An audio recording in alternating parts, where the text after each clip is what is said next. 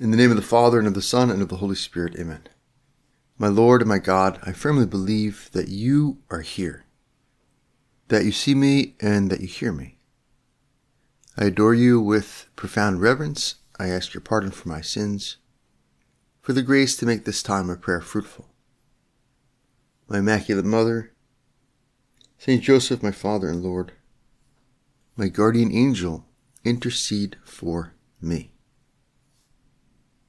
We begin this season of Lent, Lord Jesus, in your presence. We ask you for the insight and the courage to live Lent well. Let it be for us a time of a true imitation of you, a true union with you. Lord Jesus, we know that you went 40 days and 40 nights in the desert. And the Gospel of Luke says that you ate nothing there. Jesus, full of the Holy Spirit, returned from the Jordan and was led by the Spirit for 40 days in the wilderness, tempted by the devil. And he ate nothing in those days. And when they were ended, he was hungry. Jesus, you go into the desert to be alone, to let yourself be confronted by your adversary, the devil, but also to be alone with God, to be alone with your Father. And this is a great model for us, this Lent, that our own Lenten practice should be a kind of journey into a desert. And what is a desert? A desert is a barren place. The Gospel says that Jesus ate no food. Part of that is because there's no food in the desert. Very little. It's just sand and perhaps some shelter, some source of water somewhere, but not a lot, enough, of course, to keep Jesus alive. But it's an image of an austere existence. It's an image of a time where Jesus lets himself be stripped down to the bare necessities in order to grow spiritually. His human nature was truly human, and so it had to grow. It had to grow through challenge. It had to grow through self-denial. It had to grow through reflection and prayer. And our human nature, which is also finite, needs to develop, needs to be perfected. And ours, unlike Jesus's, is fallen. We have sins, and we make up for those sins with this time of penance, this season of Lent. And so it's good for us. It's not fun. It is something we should get excited about. It's not something we naturally look forward to or enjoy on a natural level. But somewhere in our soul, we should be excited about Lent. We should be excited about recreating a desert experience, an experience of cutting out superfluous needs, detaching ourselves from things that we've become dependent on, in order to test ourselves, in order to let our souls grow in prayer and in charity and in sorrow for our sins. Because we know it's necessary. Jesus tells Martha, one thing is needful. Martha, Martha, you're anxious and troubled about many things. One thing is necessary. Mary has chosen the better part. And we know that Mary in that scene is totally focused on God. She's sitting there looking at Jesus, not doing much, just being attentive to him. And Martha, because many other things are important to her, is therefore, in a certain sense, a slave to those other things. She's controlled by them. They make her fearful. They make her fretful. They make her nervous and worried. And Jesus says, don't worry about so many things. Get rid of those superfluous anxieties. At least for a time. Detach yourself from all the unnecessary things in your life, all the things that, in a certain way, you become a slave to. and focus on me, right? Strip down. Have a stripped down existence for 40 days. Get back to basics. And Jesus does this voluntarily. He's led by the Spirit, but we know the Spirit is the Spirit of God, and the Spirit of God is the Spirit of Christ. And he goes willingly into the desert. So Lord, help my Lenten practices be a true spiritual exercise, a true spiritual discipline in which I strip myself of superfluous needs, things that I've become in a certain sense enslaved to, attached to, so that I can discover that one thing is necessary, that I can live more simply on God and on prayer. What are the things, Lord, that you want me to give up? What are the things that you want me to fast from? The famous rock singer Janis Joplin once sang, "Freedom is just another word for nothing left to lose." And people were struck by that line, that there's a freedom in being poor. There's a freedom in having nothing, because nothing is your master, because you're not attached to anything. And some people experience this through necessity, right, against their will, that they were born poor and they don't find the means or the education to get themselves out of it, or some financial tragedy happens to them, or some other tragedy, and it reduces them to poverty. And they might find that, well, yeah, things are hard, but in a certain sense, I'm freer. I'm free from the worries of trying to keep up in a materialistic, consumeristic society. There's a certain freedom in not having the material wealth that I used to have, or never having had it. But we can do this also voluntarily, right? To live simply, to possess things as if we did not possess them, right? Not putting our heart in them, not seeking our satisfaction or our security from them, but from God. And this is what Jesus does, right? Jesus goes into the desert where there's nothing, and he stops eating for 40 days. And he's detached from all of his friends and family for 40 days. He's totally alone, dependent on nature and God and the calories that his own body is carrying with him, voluntarily, on purpose, to experience a certain freedom of spirit which lets him battle the devil and lets him come back full of the Spirit and his human nature and start his earthly mission as Messiah and preacher, healer, redeemer of the world. And this is the opportunity for us in Lent to be fully willing to enter a kind of a spiritual desert, to deny our bodies the foods that we like and the amount of food that we like and the rest that we like and the distractions, perhaps especially, that we like to fill our mind and that we depend on for certain psychological outlet or satisfaction, to strip ourselves of several things that we usually lean on, that we've become dependent on, so that we too can have freedom of spirit, so that we can experience a little bit what it's like to have only one thing necessary, which is God and our soul's goodwill. To be able to face a little bit, what's underneath? What's really my struggle underneath the surface problems, the surface struggles in life? Not be afraid of stripping away the superfluous so we can get to the essential. Do I really love God? Do I really love others? Do I really know how to pray?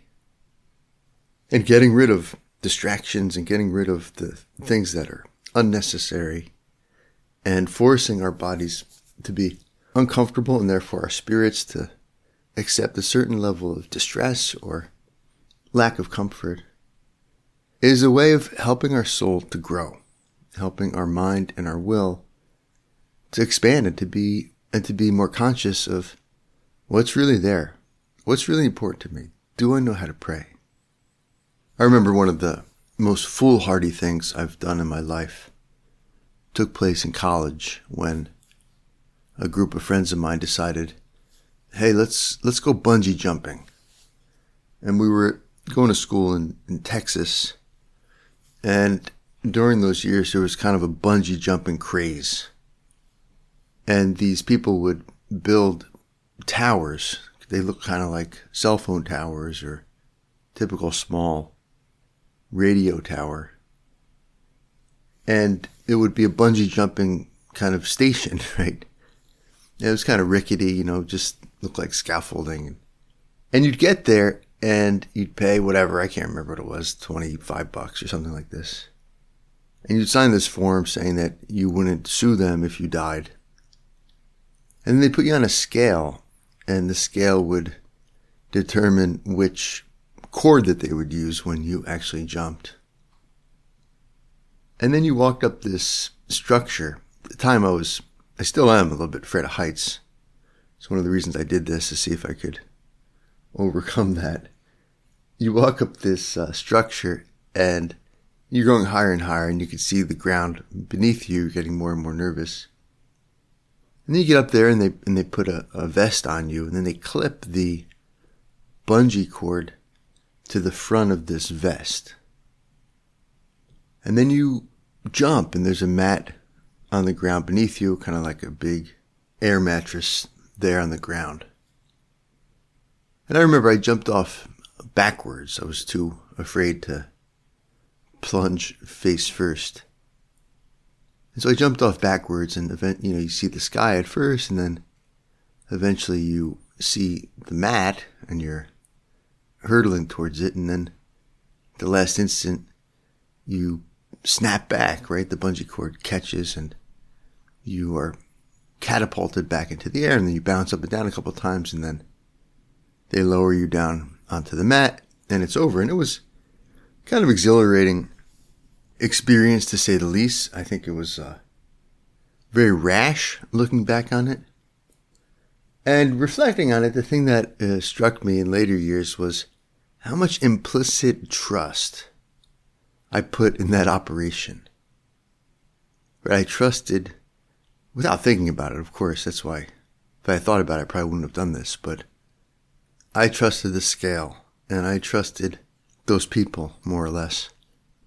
And I trusted the cord, and I trusted the clip, and I trusted the harness, right? With my earthly life. And if any of those things was defective or off, I would have hit that mat pretty hard. And I trusted the mat too, right? Maybe the mat could have popped, and I would have went right through to the cement underneath it. And so I put all of this trust in these various implements and these people who were running this kind of shady operation. And all of this without much reflection. That's what happens when you're a teenager, right? You don't think about things, and you need a more developed frontal lobe and to get advice from people because you're kind of clueless. In any event, I did it all without really thinking about it. And this is a little bit like our life, that we go into life and we want to be happy, and we want to be secure, and we want to have meaning, and we want to be free from certain anxieties or necessities, and we want to strive for things. And we construct things that we rely on for all of that. But I rely on my career for meaning, and I rely on others for my support and my happiness, and I rely on food and entertainment for pleasure and for sustenance. And we do this without really reflecting, well, are these things all that trustworthy? Or have I put too much trust in them without really reflecting on it? Is there a better cord out there somewhere? Is there a better clip? Is there a better scale? And obviously, it's not that those things aren't important or necessary in their own way. But have I put too much trust in them? Am I relying on them too much? And are some of them false, right? Should I be very suspicious about relying on some of the activities and some of the people and some of the habits in my life that I've come to rely on for my joy or for my peace? And Lent is a time to reevaluate and to examine that and say, well, what are the ones that I can see if I can do without? What would it be like to live life without some of the things that I usually depend on? And so we give them up. And just as Jesus goes into the desert and gives up his career up to that point and gives up eating, the gospel says that he didn't eat for 40 days. He gives up being with his friends and family, and just to be alone, to face himself, to face God, and to face sin, not his own sinfulness, but the source of all sin, right? The devil, for us. Lord Jesus, what can I live without? How can I see this Lent as an opportunity to let you be the bungee cord, and let you be the hook, and let you be the scale, and let you be the strap, so that I depend more on you, God, for my happiness and for my security and for my sustenance, and less on anything else, even the things that, in a certain sense, are necessary. During Lent, I take a break, even from the necessary things, where I use them less, so that I could depend more on God. Let my soul grow in that way, in faith, in austerity, in the one thing necessary. And he ate nothing in those days, and when they were ended, he was hungry. Now, in our modern softness and in our tendency not to trust the Word of God, sometimes we read this and we're like, he didn't really eat nothing, right? He probably had to eat something. 40 days is a long time. Oh my gosh. How did he survive? He would have died. And reflecting on this, I'm of the opinion that this is true, that Jesus lived a strict fast for 40 days. Of course he had to drink. Now, you can't go without water for 3 days. But you can go without food for 40 days. It's absolutely possible. More than that, it's most likely that most of us would not die after 40 days of fasting. As a matter of fact, if we had water and vitamins, most of us would be perfectly fine, if not healthier, after 40 days of fasting. Now, I'm not saying that you should do this. Most of us should not. But if Jesus did 40 days, and if Angus Barbieri did 382 days of fasting from 1965 to 1966, he has the Guinness Book of Records, 382 days of eating nothing. Well, if Jesus did 40 and our pal Angus from the Guinness Book of Records, a good Scotchman, did 382, well, I can fast perhaps a couple of times a week, and perhaps more strictly than I'm used to, with a little bit more courage, a little bit more bravery. And the church is so gentle with us. Thank God we have a gentle Mother Church. And she tells us, okay, fasting is the equivalent of less than 2 full meals a day. You can have one normal sized meal, and the other 2 meals can be smaller, but not equaling a full meal. And that's fine, and it's good, and we thank the church for making this accessible to everyone. But for most of us, I don't know about you, but that doesn't leave me hungry. That doesn't feel like a fast. For a lot of us, it's more than we eat on a normal on a normal day. And so we have to look at our own level. What would a real fast look like for me? What would a Lent that was really generous and in which I was really challenging my body to need less so that my spirit can wake up, right? St. Paul says it, the flesh wars against the spirit and the spirit wars against the flesh. And so if the flesh wars against the spirit, we have to deny the flesh with fasting, with other forms of bodily mortification, right? With denying our curiosity, denying our comfort. We have to deny the flesh if the spirit is going to be more alive. It's kind of like we're caught in a battle. The spirit and the flesh are battling it out, and we're caught in a kind of crossfire. And if we want the spirit to win, well, we have the body armor, we have the weapons against the flesh of mortification and self-denial, fasting from food, fasting from media, fasting from ways of resting that we're too attached to, right? That protects us against the incursions of the flesh. And it gives the spirit a chance, right, to grow, to free itself from the slavery of the flesh, the slavery to our basic bodily needs and the temptations of the flesh. So Jesus helped each one of us discern, and we can go to spiritual direction and talk to someone we trust about this, each in our own case. But Jesus helped me to discern, what does fasting really look like for me? If you, Jesus, go into the desert for 40 days, and Lent is my time in the desert, well, I want it to be a real time. I don't want to just give up something superfluous that's kind of annoying, but doesn't really help me to pray and focus and face God and face myself and face my sinfulness and make some real spiritual progress. Lord Jesus, give me insight. What does a generous, helpful Lent look like for me? And Lord Jesus, give me courage so that I can do this, and endurance, right, to stick to it for the 40 days. Our 40 days of Lent are patterned after the 40 days of Jesus in the desert. And Jesus' 40 days in the desert were patterned after the 40 years that Israel, the people of God, wandered through the desert.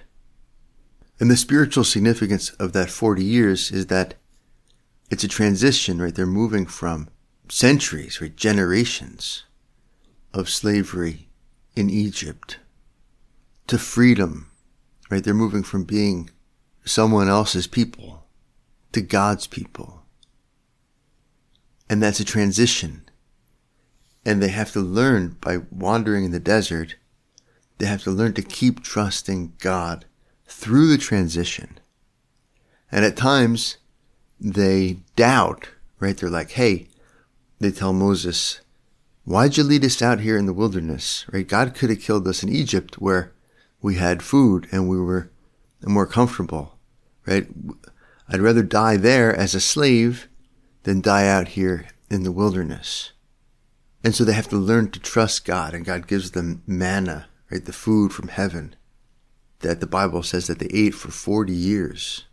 And so why 40 years in the desert? Well, because it's a process moving from slavery to freedom, right? Being someone else's people, beholden to another creature, to being God's, to belonging to God, is a process. It's a process of purification. It's a process of self-denial. It's a process of trusting more and more in God and less in oneself and in creatures. And that's a great image for Lent, that we're moving to freedom of spirit. We're moving to freedom of a greater prayer life. We're moving to freedom from different forms of slavery, which is all the forms of sin. Jesus says it very clearly in the Gospel of John. Jesus says, whoever sins is a slave to sin.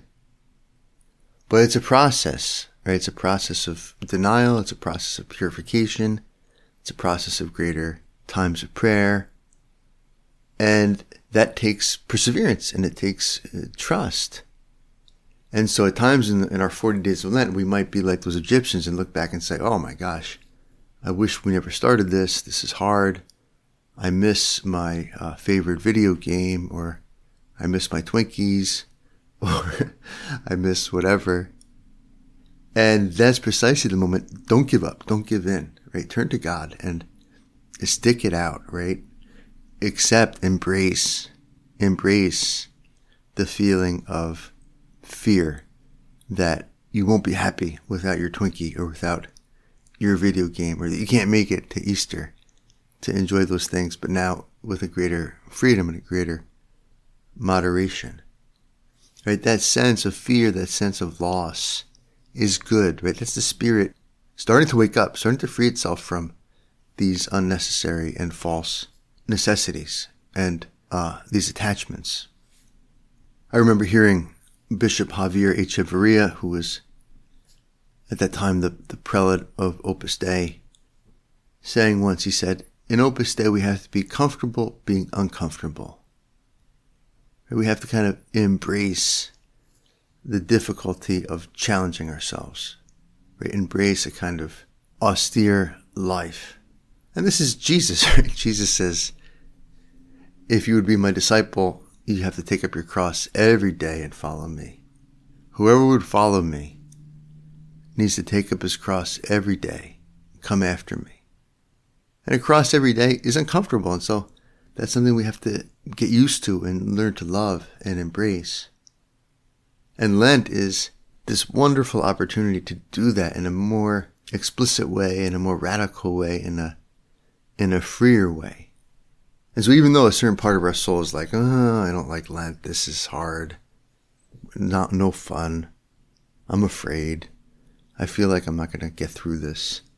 Another part of our soul has to be like, yes, this is awesome, I love Lent. I'm sick of being addicted to this or that thing. I'm sick of not being able to think clearly. I'm sick of not being able to pray as I want. And I embrace the discipline of letting go of all these things that are unnecessary, all these things that bog me down, all these things that make me more like Martha than Mary, so that I can be simpler and so that I can be more spiritual, so that I can pray better, so that I can be more capable of loving others, so that I can move from the slavery of sin to the freedom and glory of the children of God. Part of us, and it has to be a growing part, is excited about Lent. Thank God I can deny myself all these things that are holding me back. Thank God I can give the Spirit a little bit more ammunition to fight against the flesh. We go to Our Lady Mary, our Mother. Pray for us. Accompany us on this Lenten journey. Your Son Jesus goes into the wilderness alone. But we're not that brave. We go with you as our traveling companion. Stay with me this Lent, Mary, my Mother. Help me to be generous. Teach me to pray. Teach me above all to lean on God, to learn how to make Him the one thing necessary by stripping myself of other things that I have mistakenly made more necessary, more important than they should be. Mary, our Mother, pray for us. I thank you, my God, for the good resolutions, affections, and inspirations which you have communicated to me in this meditation. I ask your help to put them into effect, my Immaculate Mother, Saint Joseph, my Father and Lord, my guardian angel, intercede for me.